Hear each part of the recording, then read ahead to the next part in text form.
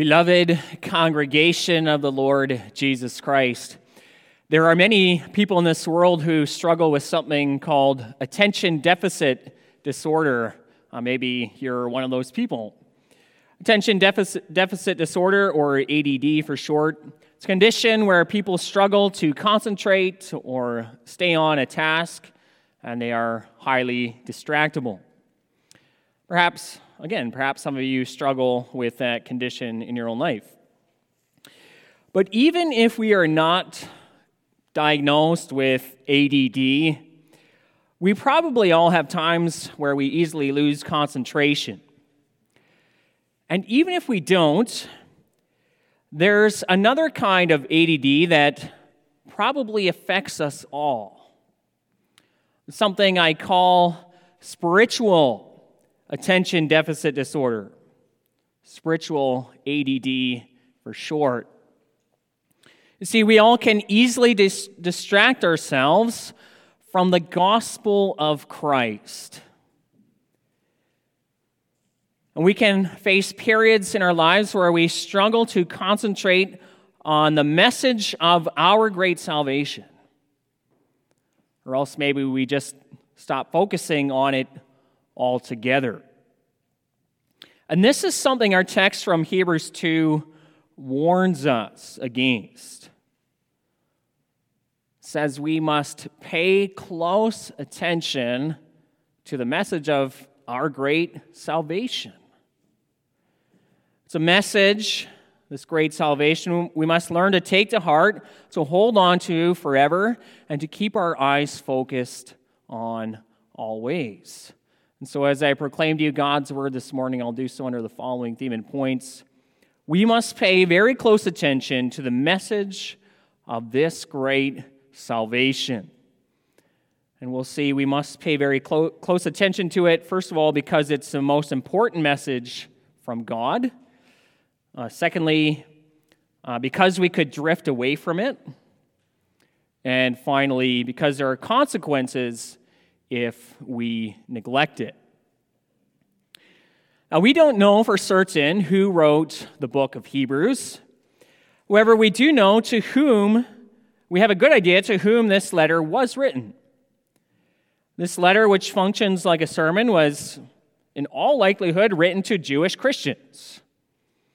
You see that right in the very first verse of this book, chapter 1. There it says, "Long ago, at many times and in many ways, God spoke to our fathers by the prophets." Oh, the fathers here refers to the ancestors of the Jews. And the prophets refer to the Old Testament prophets in Israel's history. God sent those prophets to Israel of old. Now, sometime after Pentecost, these Jews heard the gospel of Christ, and they put their faith in him. They were then baptized in the name of the triune God, and they joined the fellowship of the believers, the church. And for quite some time, the church at Jerusalem was by far the largest church in that time period, in the time of the apostles. But even though many Jews in the time of the apostles believed in Christ, this didn't mean it was always easy for them. For starters, for these Jewish Christians, so many things had changed. For example, the temple in Jerusalem lost its significance. And ever since the time of Solomon, the temple had been the center of Israelite worship. And 3 times a year, Israel had to gather in Jerusalem for one of the feasts. But now, after Christ has come, after the Spirit has been poured out, the temple has become obsolete. And the church, the gathering of believers, was the new temple of God. A big change. And these Jewish Christians, they no longer needed to offer the animal sacrifices for sin. Christ sacrificed himself on the cross, putting an end to every other sacrifice for sin. And these Jewish Christians, they also no longer needed to separate themselves from the Gentiles. In fact, being in the same church as Gentiles meant by definition having fellowship with them, close fellowship. And this in itself may have brought persecution from their fellow Jews who did not come to Christ. And so even though they may have rejoiced that they have discovered the Messiah, Jesus Christ, it was still all so new, so life-changing, so challenging. And sometimes it may have seemed to go against every way they had lived life before they came to Christ. And with the changes, some of them may have even wondered if they were now ignoring God's warnings in the Old Testament. For example, on the Day of Atonement in the Old Testament, the Israelites were strictly commanded to do no work and to afflict themselves. In fact, anyone who did would be cut off from God's people. God even said he would destroy them. So a strong command, right, in the Old Testament. But now that they come to Christ, it applied no longer. And what did all this mean for these Jewish Christians? It meant that in order to persevere in the Christian life, these Jewish Christians would need some firm teaching and even some strong warnings to keep on the right path, to keep holding on to Christ. And that's indeed what we see throughout this letter. The book of Hebrews, if you read it from start to finish, contains strong warnings at times to keep these Jewish Christians on the right track. We see the very first example of that in our text. Listen to our text. Therefore, we must pay much closer attention to what we have heard. What's he referring to here? What is this thing we have heard that we need to pay attention to? Well, to understand this, we need to go back right to the very beginning of chapter 1. Let me quote verse 1 again and then also verse 2. Long ago, at many times and in many ways, God spoke to our fathers by the prophets, but in these last days, he has spoken to us by his Son, whom he appointed the heir of all things, through whom also he created the world. He has spoken to us through his Son. It's amazing when you think about what the author of Hebrews is doing here. The inspired author, he makes a sort of contrast between the Old Testament Word of God and his words spoken through his eternal Son, Jesus Christ. You have God speaking to Israel through men like the prophets, and then you have God speaking through his Son. And we see that same contrast coming up in our text also a little bit. In verse 2, we read about the message declared by angels, refers to the Mosaic covenant, God giving that covenant through angels. And then in verse 3 and 4, he contrasts that message spoken through angels with the message of our great salvation declared first by our Lord Jesus Christ. And he says, we must pay much closer attention to that message spoken to us through God's Son. Or we can translate it like this: it is necessary to pay close attention to a far greater degree to the things you have heard. It is the message of salvation first spoken through the Lord, then the apostles to them. Now, when we hear that, some of us might be wondering, well, how could we possibly contrast God's word in that way? Right? It's all God's word, isn't it? Is the author of Hebrews saying, and am I saying, one part of God's word is more important than another, or that the Old Testament has somehow become irrelevant? No, it's not what we're saying. But listen to the logic of the inspired author of Hebrews. In chapter 1, he emphasizes In these last days, God has spoken to us through his Son. And that is a big deal. After all, look at who God's Son is. And listen to how the Son of God is described in this first chapter. He's the promised Messiah, the fulfillment of the Old Testament promises. God said to him, "You are my Son, today I have begotten you." And later on, "Sit at my right hand until I make your enemies a footstool for your feet." The Messiah had spoken to Israel. And they must listen.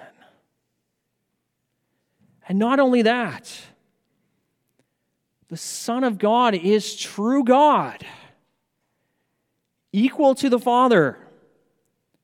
Chapter 1, verse 3, "The Son is the radiance of the glory of God, the exact imprint of his nature. He upholds the universe by the word of his power." Verse 6, "Let all God's angels worship him."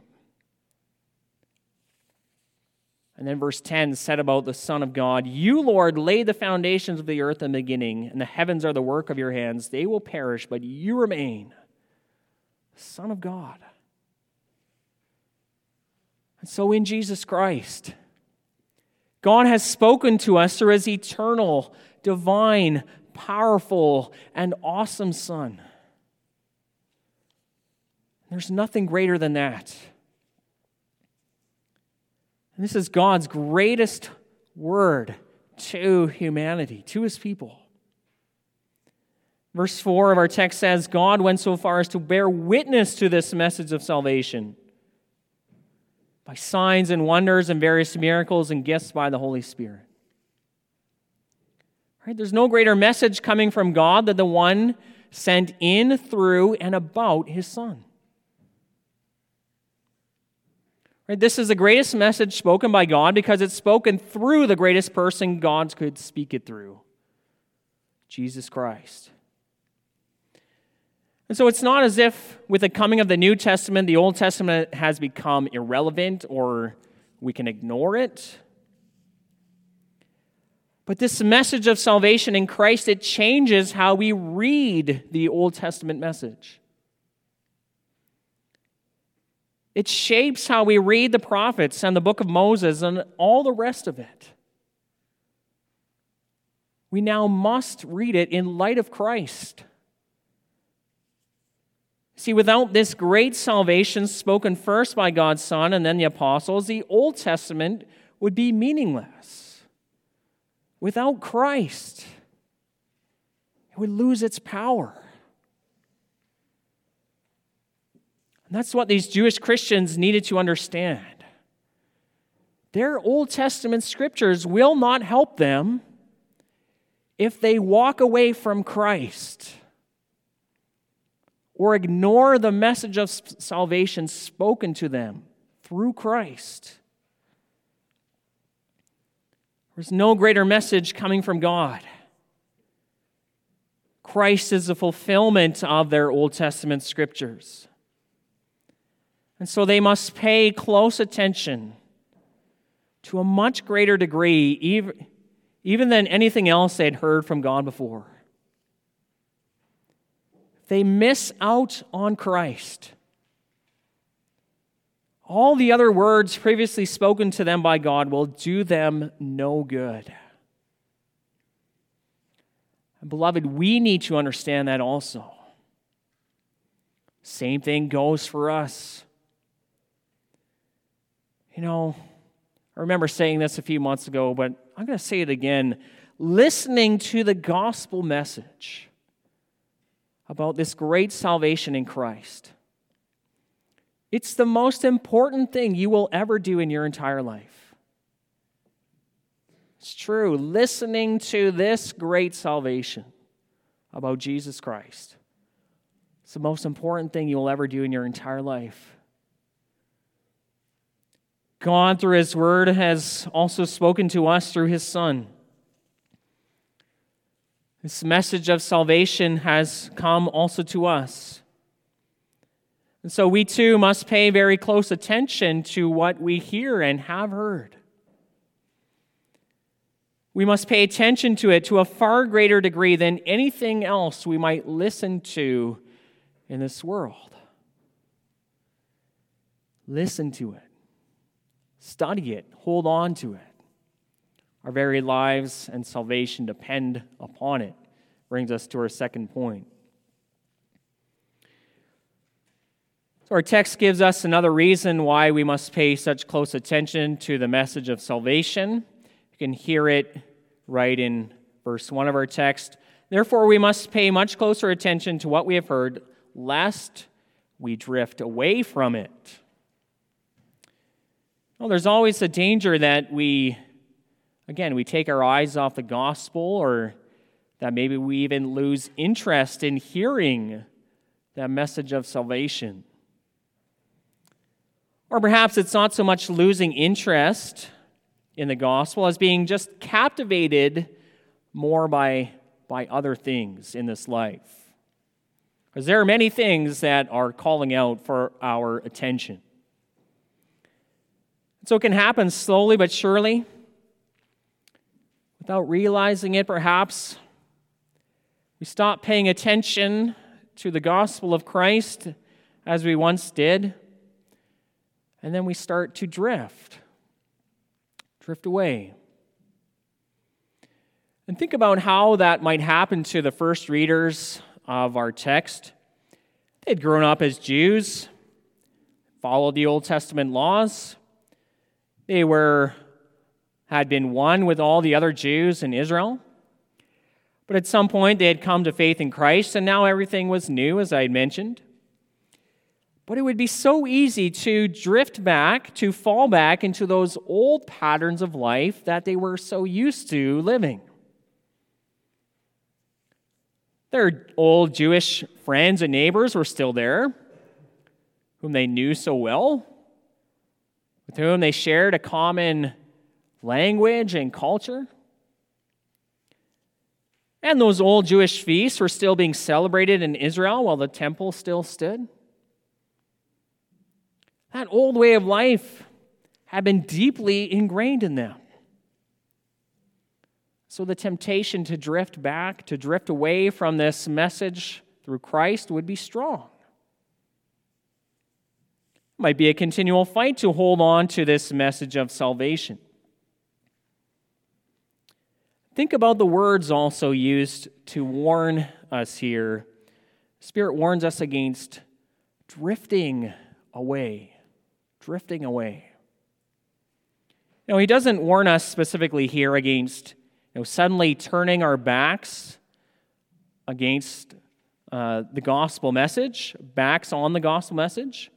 Yes, we need to be on guard against that too. That warning is given elsewhere in the Bible.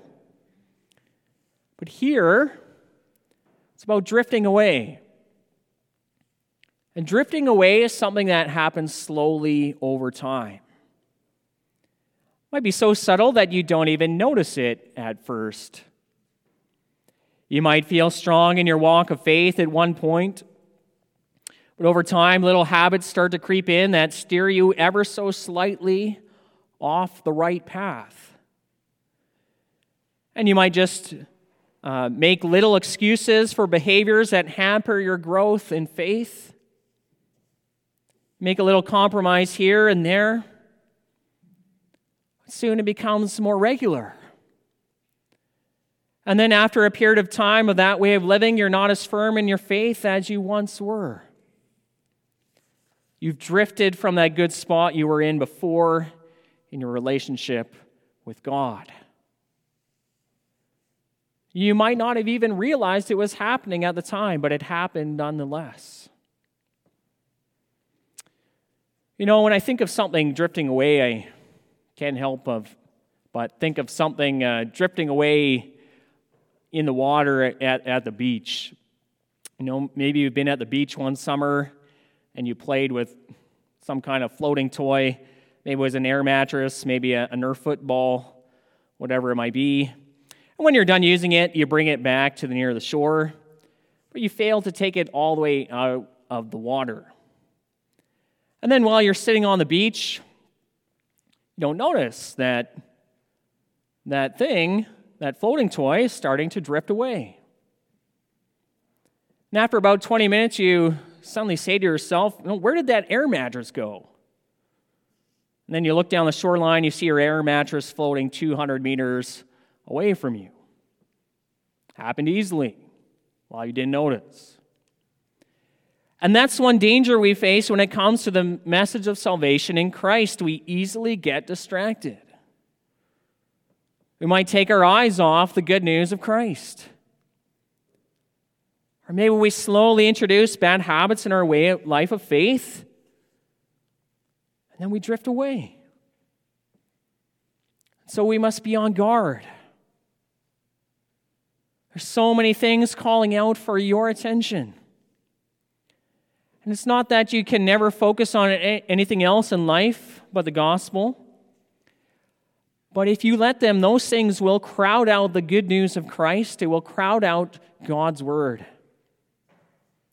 And they will take over. We might hear the message of salvation every Lord's Day, but then during the week we don't think about God's word much at all. It doesn't seem to move us, to change us, to guide our lives. And over time it becomes less and less important. And you know what? I think we face this danger of drifting away even more in our unique circumstances right now. With all the turmoil produced by restrictions, right? It's easy to develop those bad habits in your life of faith. Right? It can be easy to get comfortable doing church on your couch at home. It's easy to drift, become complacent. And so we all need to put on extra vigilance. Fight against complacency. Stand firm. Pay close attention to a far greater degree to the message of salvation in Christ. That brings us to our last point. Now our text, again, it gives the main exhortation or command in verse 1. Pay close attention to what we have heard. And we see three reasons why we must do this in our text. We looked at the first two reasons in points 1 and 2. In point 3, we're going to look at the final one. That is, there are consequences that come if we neglect this great salvation. You can hear this in verses 2 and 3. There it says, "We must pay much closer attention to what we have heard, for since the message declared by angels proved to be reliable, and every transgression or disobedience received a just retribution, how shall we escape if we neglect such a great salvation?" Now, what do these words mean? What's it getting at? Well, in these verses, the Holy Spirit is making an argument from the lesser to the greater. And the lesser is the Mosaic covenant made with Israel at Mount Sinai. That's a message declared by angels. And what do we know about that old covenant God made with Israel at Sinai? Well, we know there were consequences for neglecting it. Our text alludes to that when it says, "The message declared by angels proved to be reliable, and every transgression or disobedience received a just retribution." Right? We can see that when we read the Old Testament, that God was serious about his covenant. We see many examples of that in the book of Moses. For example, in Numbers 15, the Israelites found a man gathering wood on the Sabbath day while they were in the wilderness. And he was taken outside the camp and stoned to death. Right? That's a stark example. But the author alludes to examples like that to argue from the lesser, what happened in the Mosaic covenant, to the greater situation in the new covenant.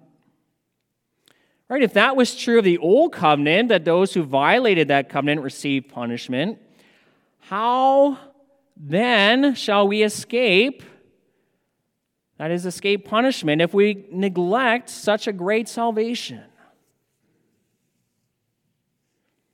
Right? If this message of salvation in Christ is the most important message spoken by God, and it is, then how much more do we not deserve to be punished if we ignore it? or turn our backs on it, or don't believe it.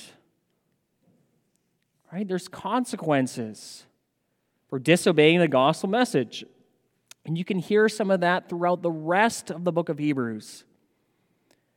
Chapter 3. Take care, brothers, lest there be in any of you an evil, unbelieving heart leading you to fall away from the living God. Chapter 10. Anyone who has set aside the law of Moses dies without mercy on the evidence of 2 or 3 witnesses. How much worse punishment do you think will be deserved by the one who has trampled underfoot the Son of God and has profaned the blood of the covenant by which he was sanctified and has outraged the Spirit of grace? Right? Those are consequences. So we must take heed and listen to it. But on the flip side, right, that's the negative side. There's also this side of it. The message of Christ is a message of a great and wonderful salvation. Right? By believing in Christ, by holding on to Him, we receive all His saving benefits forever. Just as we repeatedly hear warnings throughout Hebrews to listen and believe, so we also repeatedly hear blessings and promises for those who do believe and hold on to Christ and pay attention to this message of salvation. Listen only to what comes later in chapter 2. Jesus suffered unto death, so that by the grace of God he might taste death for everyone. Right? Christ went to the cross to die the death we deserve to die, so that we would have life.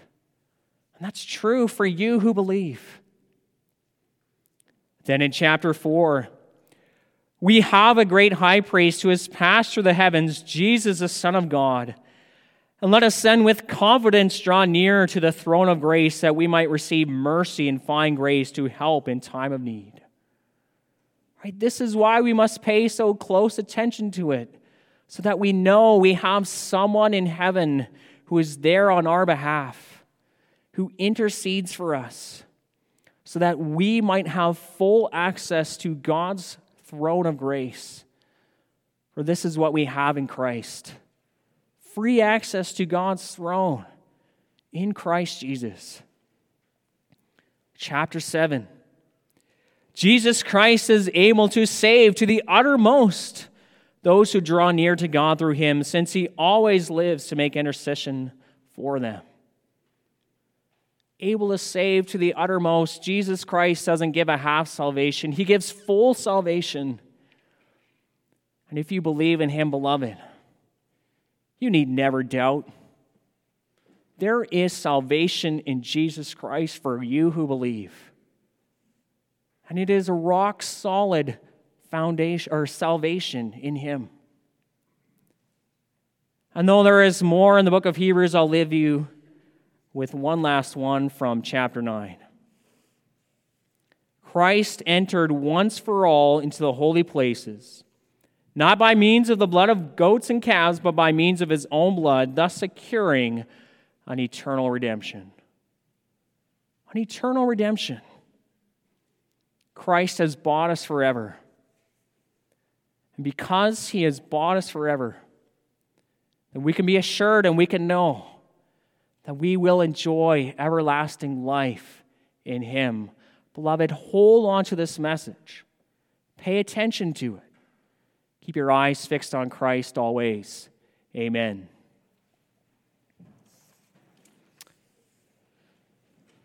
Let us now respond to the preaching of God's word by singing hymn 43.